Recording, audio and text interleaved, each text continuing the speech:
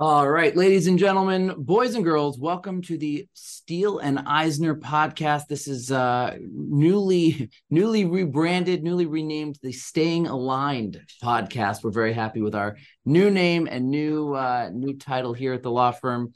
Today, we are welcoming somebody who I consider a dear friend on the defense side, which is few and far between.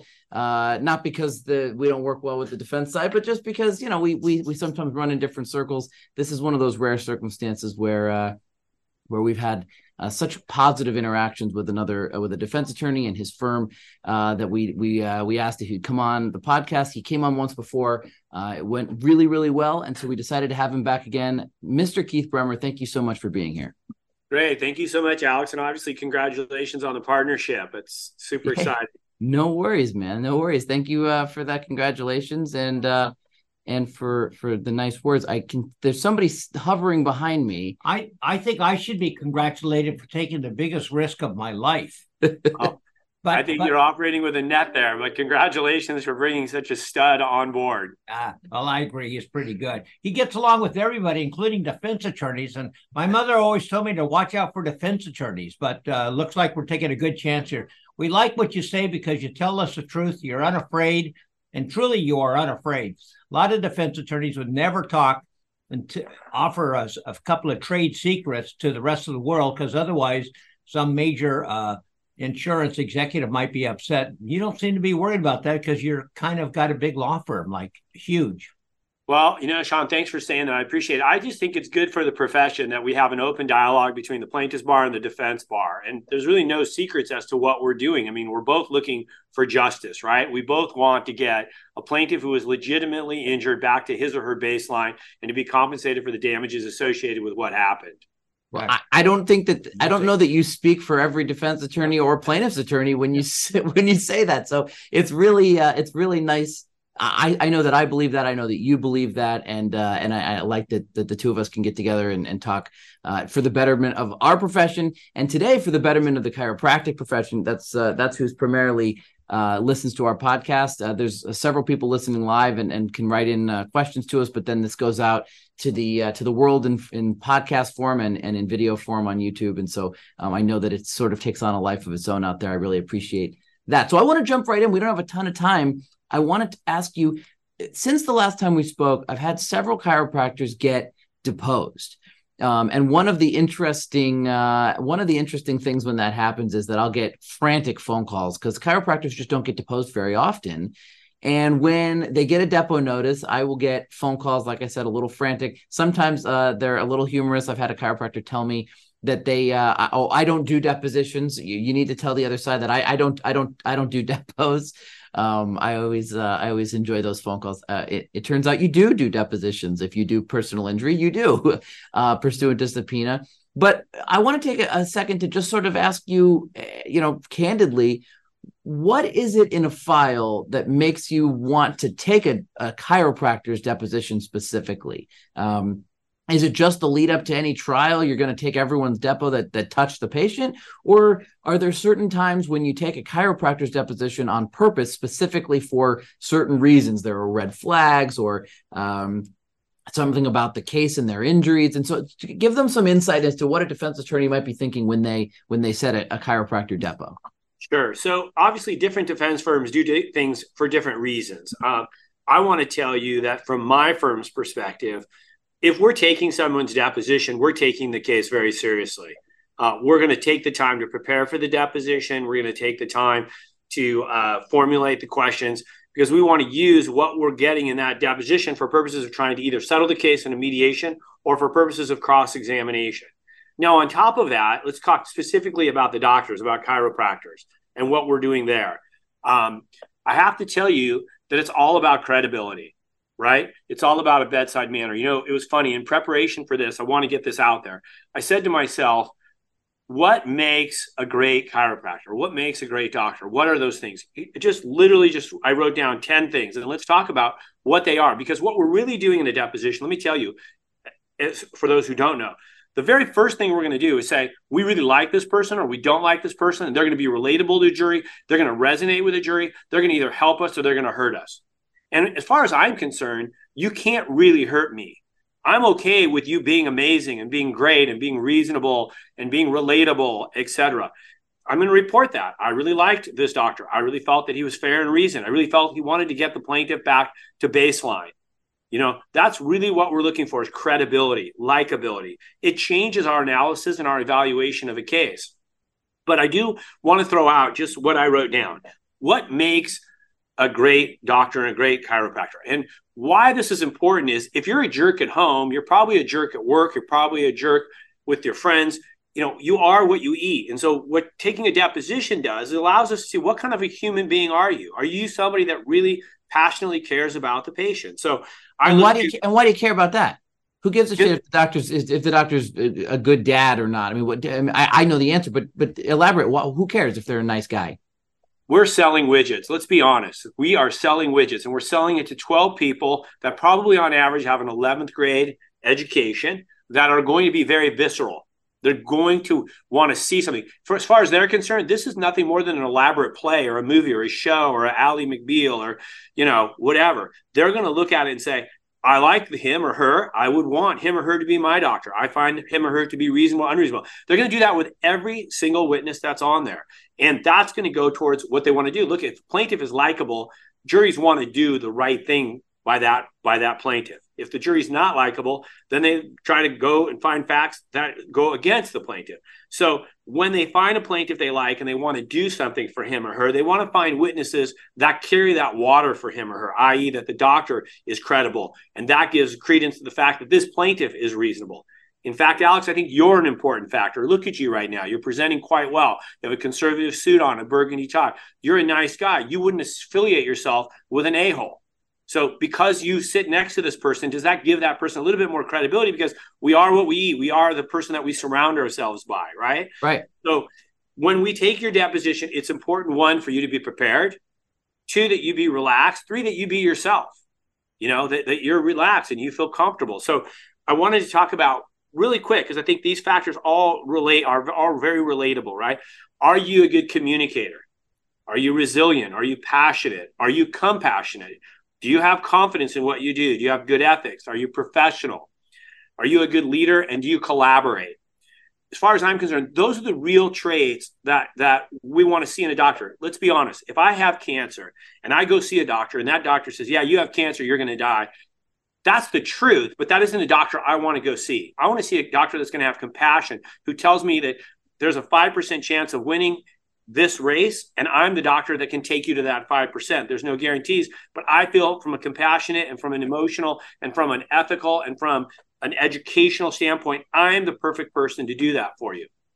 And so as a chiropractor, you want to be that same doctor. You want to be that leader, that person that has compassion, that person that cares, doesn't overtreat, wants to do the right thing by the patient, collaborating with other doctors, etc. So I hope that answered your question, Alex. Totally. And thank you for that insight. I think that's really, really helpful to chiropractors who are, get a depo notice and they're like, how do I prepare for this? The answer I always give them is be the expert in the room, right? The person who's asking you the questions isn't a chiropractor. They didn't go to chiropractic college. They don't have X number of years in clinical experience that you do. So be the expert in the room. Don't let anybody know your own chart better than you. So read your own records, because the person who's taking your deposition they've prepped. You should too. And then just be the best version of yourself you possibly can. If you're a good guy and or a girl and you're a good doctor and you care about your patients, as I know most of the people listening are and do, that'll come across loud and clear, and not be concerned about getting tripped up or made to look silly. I hear all the time, well, what about this? Well, what if it says this and it turns out I was wrong, or it turns out that I had I made a mistake, or it turns out, and I go, you're a human being. You're allowed to make mistakes occasionally. Here's what separates a good depo from a bad depo is what you do when they catch you in one. Do you go, I see I made a typo there. That's a little silly. I apologize for that. Or do you go, no, I didn't make a mistake. No, I don't know. I would never make any sort of mistake. Because when you try to pretend like you're not human and you didn't make a mistake when everyone knows you did, you don't look credible. You don't look likable. You don't look believable. But when you're like, hey, I'm a human. I messed up once. It doesn't change the fact that my opinions are my opinions and the facts are the facts. I mean, that's the advice I always give to them. And it sounds like you're sort of mirroring that. Doing a podcast right now. I got to come find you. Yeah, and I like what you just said there, that be the best version of yourself, right? Go in there and be the best version of yourself. And what that means is being prepared, being real, being honest. Look at, if you're being honest, being real, being credible, and you care about job one, that patient, that's all going to come through. That's going to resonate, and that's going to make you a good witness. And the question is, at the end of the deposition, did the defense lawyer and even your own attorney walk away feeling that you were a credible person, someone the jury is going to like, and that the message you were carrying and the water you were carrying was reasonable? If that's the case, then you've done a great job. And I love what you said, Alex. Everyone makes mistakes. The files aren't going to be perfect. And so there's going to be things in there that you're going to say, I didn't see that, but I'm good with that. I mean, two doctors can go two different directions. I can appreciate that, but I thought this was the best decision for this patient at this time. Right. In retrospect, do I have a different opinion? Maybe I would, but I try not to look back. I only try to look constructively forward on what I can do differently. Right. Right. It's how you handle those situations. And that's what I feel like defense attorneys are doing in a lot of those. Is they just push a little here and they push a little there just to see what kind of human being, how do you react if you're a human and somebody catches you in something? Big thing, little thing. How do you respond to that? Do you get defensive? Because that's really a turnoff to a lot of juries. It hurts your credibility if you can't own up to a simple mistake. Or do you say, that certainly, that's an interesting take. I didn't see that, or I clearly messed up here a little bit, but that I don't think that changes my ultimate outcome. Or how do you sort of navigate that situation?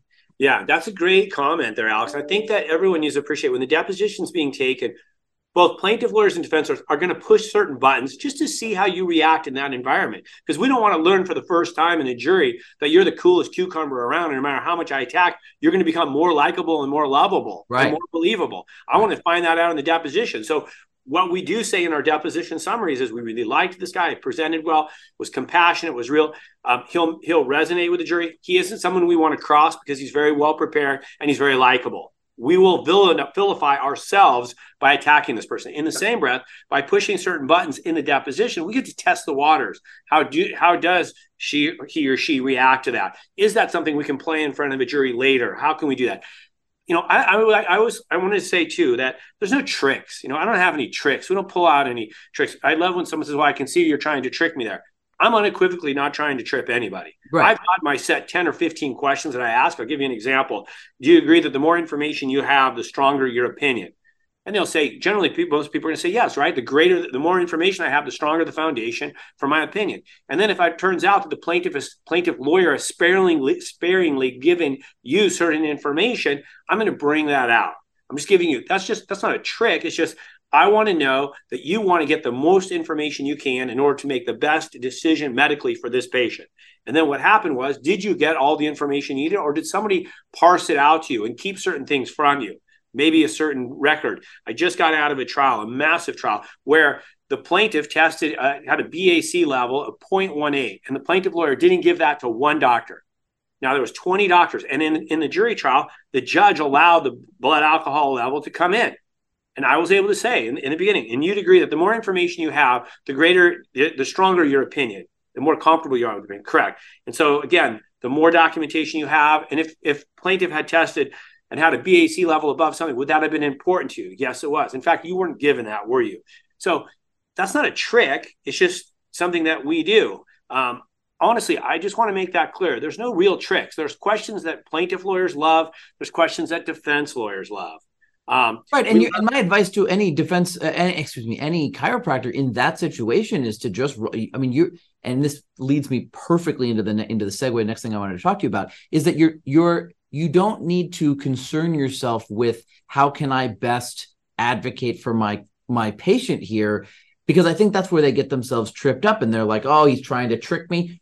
If the sentence is true, you can say that it is true. You can also say, we get caught up in these sorts of things sometimes because well, if I were getting asked that question, here's how I would answer. It's like, well, you didn't ask it of an attorney, you asked it of a doctor. But as the attorney, you want to say, well, the more pertinent information I get, the better. Yeah, not any and all extraneous information, but in pertinent information, yeah, that more informs my decision. And then you'd say, well, do you think it's pertinent that the person had a BAC over the legal limit? And they might go, well, and what's the truth? Yes, it sounds like the answer was yes in that case. Okay, then say yes. I mean, you're not an advocate. Now, that brings me to the next thing I wanted to talk to you about, which is I heard you talk in a conference, I think 2 years ago, talking about advocacy, specifically in terms of medical providers advocating, and that was the word you used, advocating for their patients. And I've heard that come up a lot, particularly in chiropractic seminars that I've spoken at, where there's a lot of confusion because they think, and rightfully so, I'm their doctor. My job is to advocate for my patient. And I know I see you smiling, and you're smiling because we're using the word advocating in very different contexts. Right. I want you in your own words to explain it. What do you mean when you Sure. say you shouldn't be advocating for your patient? So let's give you another general question I like to ask. And I generally won't ask this question at the time of deposition. I'm going to ask it at the front end of a trial. I'm going to say, do you understand that you're the chiropractor for the plaintiff in this case, correct? And you'd agree that you're not advocating, you're not going to take the position just to prosecute or defend your client. Your job is to be a medical provider for the plaintiff, correct? And then most doctors are going to say they're correct. Now, as an expert's brought into a case not to be an advocator, to be someone who educates the jury. And the civil code's clear. You're not an advocate as an expert.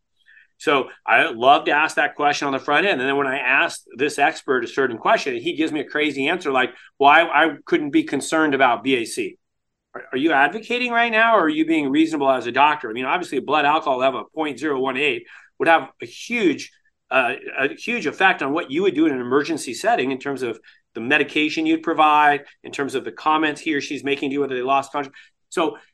So that's where I use that to try to say that my expert in an IME, independent medical exam, or a DME is being reasonable, right? That he or she's not advocating. So I think from your end of it, as a chiropractor, when your deposition is taken, remember, you're not the lawyer. You're the doctor, and your job is to give the patient the best medical treatment he or she can get in order to get him or her back on the road to recovery, back to baseline.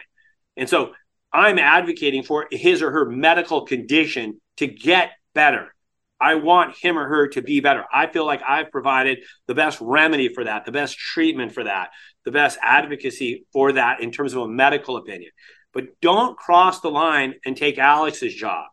You shouldn't be arguing the case. You should just say, I felt that this treatment was best in this setting because this was the information I was provided, and I felt like I saw some progress. So being an advocate for a client, you lose credibility. Now you've crossed the line from a doctor to a lawyer, and I think that's not going to be a good look in front of a jury. And it's so funny because this is one of the things I think the defense and the plaintiff's bar wholly agree on is I do not want my treating doctors to come across as advocates at all.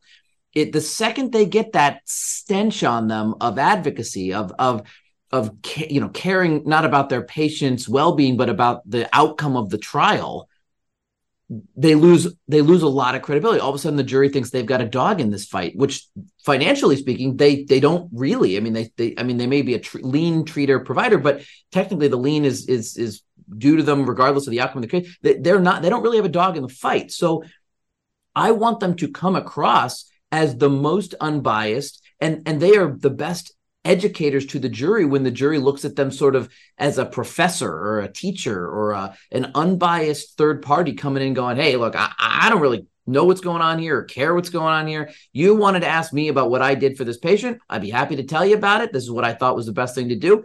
Somebody else has a different opinion. They're entitled to it. Like I don't care, without saying it, I don't care how this ends in terms of liability and damages. I'm just here to tell you what I did and why I did it. As long as everyone can appreciate, the key word is we want you to maintain credibility. Yeah.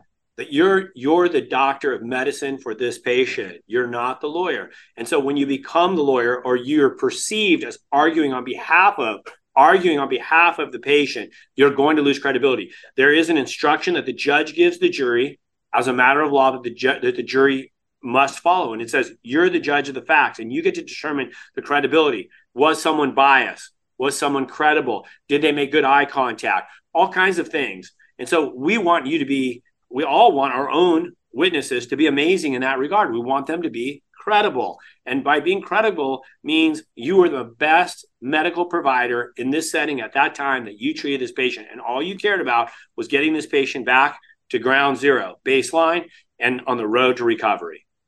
Yeah. Couldn't agree more. Now, something else I heard you say when you spoke at that seminar that I've since brought up several times when I've been speaking, I actually learned this from you. And it's a little controversial when I bring it up. So I want to hear you talk about it a little bit more. It's the idea that a doctor or chiropractor could consult on their own volition with other treating medical providers in a PI setting. So you go to your chiropractor, you treat for a little while, that person then goes out, gets MRIs, and maybe goes and sees an orthopedist. That orthopedist has got a course of treatment that they intend to pursue. That orthopedist report gets sent back to the chiropractor, who in an ideal world was made the referral. What it sounded like you were talking about when I heard you was that the chiropractor could very well pick up the phone, call that orthopedist that wrote the report, and say, "Hey, I want to talk to you about this. It sounds like you're advocating, or not advocating, but you're suggesting that this course of treatment, and I have these diagnoses, you have these diagnoses. How could we work together to best accomplish a positive outcome for this patient?" And that could have a positive clinical result, but B, increase the level of credibility that these doctors have when they're in trial setting, as opposed to decrease it and make them look like they're colluding or doing something nefarious. Yeah, I think you said it all. I think you do get it. So listen, collaborative medicine is a big deal right now, right? When a patient has cancer, they have collaborative meetings where they bring all of the doctors in, the oncologist, the radiologist, the general practitioner. They bring them all in and they have a collaborative meeting. And Zoom allows you to do that.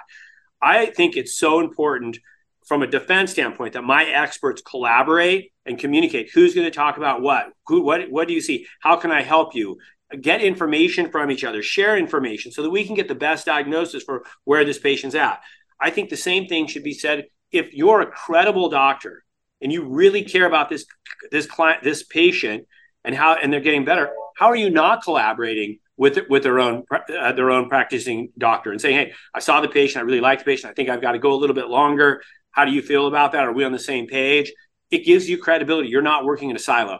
Also, not to sound manipulative, but plaintiffs' firms that sometimes put the doctors into silos on purpose so that one works it up here, another works it up there. I think it loses credibility. So I find that a doctor becomes far more credible when he or she is willing to bounce his or her ideas off of others and get information back as to what others are doing in that medical program to get this patient back to ground zero. And then document the ever-loving crap out of it. Yeah, and it's easy. I mean, look, you don't have to be on the phone for an hour. It's just like, "Hey, I've seen this patient 4 times. I'm a chiropractor. I find that he or she's been progressing. I feel like I have a good relationship with her. I feel like 2 or 3 treatments more is going to be beneficial. But I want to know where you're coming from and what are you doing on your end of it? And what other advice are you giving this patient to go, that sounds great. We're all working on the same page." This is a patient. I mean, it couldn't be more important to have a collaborative diagnosis than in this setting, in my opinion. Yeah, and when it comes up when you do that, if you do that, you should be documenting this in your chart, in your SOAP notes, in your report, so that it is for posterity, so that later on, when it comes up, you could say, "Yeah, I collaborated with the orthopedist on this case. I thought it was really important that we be on the same page to get this patient better. Their treatment outcomes were as optimized as possible." As it relates to that, there's a big controversy in the world of chiropractic right now as it relates to final reports or narrative reports, whether or not to do them, whether your SOAP notes could stand on their own if they're detailed enough, or if you need to do some sort of opening report or final report to discharge the patient. If I had to guess, I would say that the idea behind not doing it is twofold. One, candidly, I'm sure chiropractors don't want to do them because they're extra work. But 2, because they represent a big risk that you write something in there as a chiropractor that then the plaintiff's attorney has to deal with later. If you write that certain symptoms are resolved and then they flare up later, then that's going to get used against them. Or if they write something in there that's unhelpful or I'm not sure what, that could be hurtful. I don't know. What do you have a take on this? Final reports versus SOAP notes? So listen, it's not going to make or break a defense either way. So if you have a report, great. If you don't have a report, it doesn't hurt you. I just want to make that clear. If the soap notes are good and they're thorough and you have an intake and where were you last time I saw you, where are you now, where are you going, what am I doing with you? I think that's great, right? Again, I go back to collaboration. Why would you prepare a report other than to give the client full disclosure and information? Because knowledge is power. Knowledge is confidence, provides confidence to the patient. They see confidence in you that I'm not afraid to step out. Look, we do it as attorneys, right? Dear client, here's where we're at. Here's where we're going. Here's what I want to accomplish. I think it sells really well. Did you provide a report? Did you prepare a report? Why did you prepare a report? One, I want to know internally in detail, where has the patient been? Where is the patient at? Where's the patient going? I wanted to share that with the patient. I wanted to collaboratively share that with the other doctors so that they would know where I'm at. I think it gives you some credibility if you've got it and you like it and you have the confidence to pull it off. If you don't, and you don't have the time, you don't have the patience, and your soap notes are good, and you're still collaborating, I think you're in just as good of a position. Everyone needs to appreciate that these reports are not admissible. So when you prepare them, we're not using them as a dagger because they're admissible. The only really risk is that they may go to your credibility. But again, if you're being honest and doing your job and being credible, there's not going to be a lot of holes to poke at because you're going to say, based on the information I had at that time. So let me give you an example. Alex and I have a value of every single case in our cabinet right now. And that value is dependent on today, the information, facts, and knowledge that we have today and the venue that we have it. That's going to change tomorrow when we take the chiropractor's deposition and he becomes more likable. That's going to be a better case for the plaintiff. Not as good a case for the defense, right? Same for you. Patient tells you he or she's here, then the next day they did this, that, or the other, and they have a different story, and you change your position based on what you've learned today. It's going to be an ever-evolving situation. So I don't think not having a report hurts you. I don't think having a report hurts you. I think it can help you in so many regards. And it obviously can hurt you if someone wants to punch holes at it. But again, if you have the self-confidence and you are good at your trade and you know what you're doing and you can explain, everything is going to change tomorrow on that report. Everything. Yeah, it's just there's sometimes, I'll see a report where it's obvious that there's been a lot of cutting and pasting from other reports, like the pronoun is incorrect or the patient's name is wrong in a certain place. And in those instances, I feel like that's just fodder for, does this patient have exactly the same injuries as any other patient that you've ever had? Well, then how come you clearly cut and paste this section from some other report? And I mean, I think that's where that concern largely comes from, is like, are you putting in the time and making a real, earnest, unique report for this specific patient? Or is this just a practice that you do and you just churn out these reports and there's cut and paste errors and there's, you'll have the same paragraph in every note for 25 visits in a row. I mean, there are ways that reporting can get used against doctors if it's sloppy or if it's not done with a certain amount of care. And I think that's what you're talking about when you say the confidence, self-confidence to do it, is to do it right. You nailed it. I mean, look, if you're going to have a bunch of typographical errors and you're going to look shoddy and it's going to go to your credibility, if you're going to cut and paste and you've got some mistakes in there where you have he and she mixed up or the same exact paragraph in a case you had 2 months earlier, but again, did I start with a template? I did. Yes, I started with a template, but it was all about my treatment of Alex in this setting. And yeah, that is a typo there. So, there's pros and cons, but obviously typos, bipping and copying is going to hurt you if you get caught with it and it just looks manufactured. Yeah. All right. Well, Keith, it is 1:29. This is a 30-minute podcast. I told you the time would just fly past us. I want to thank you for being here.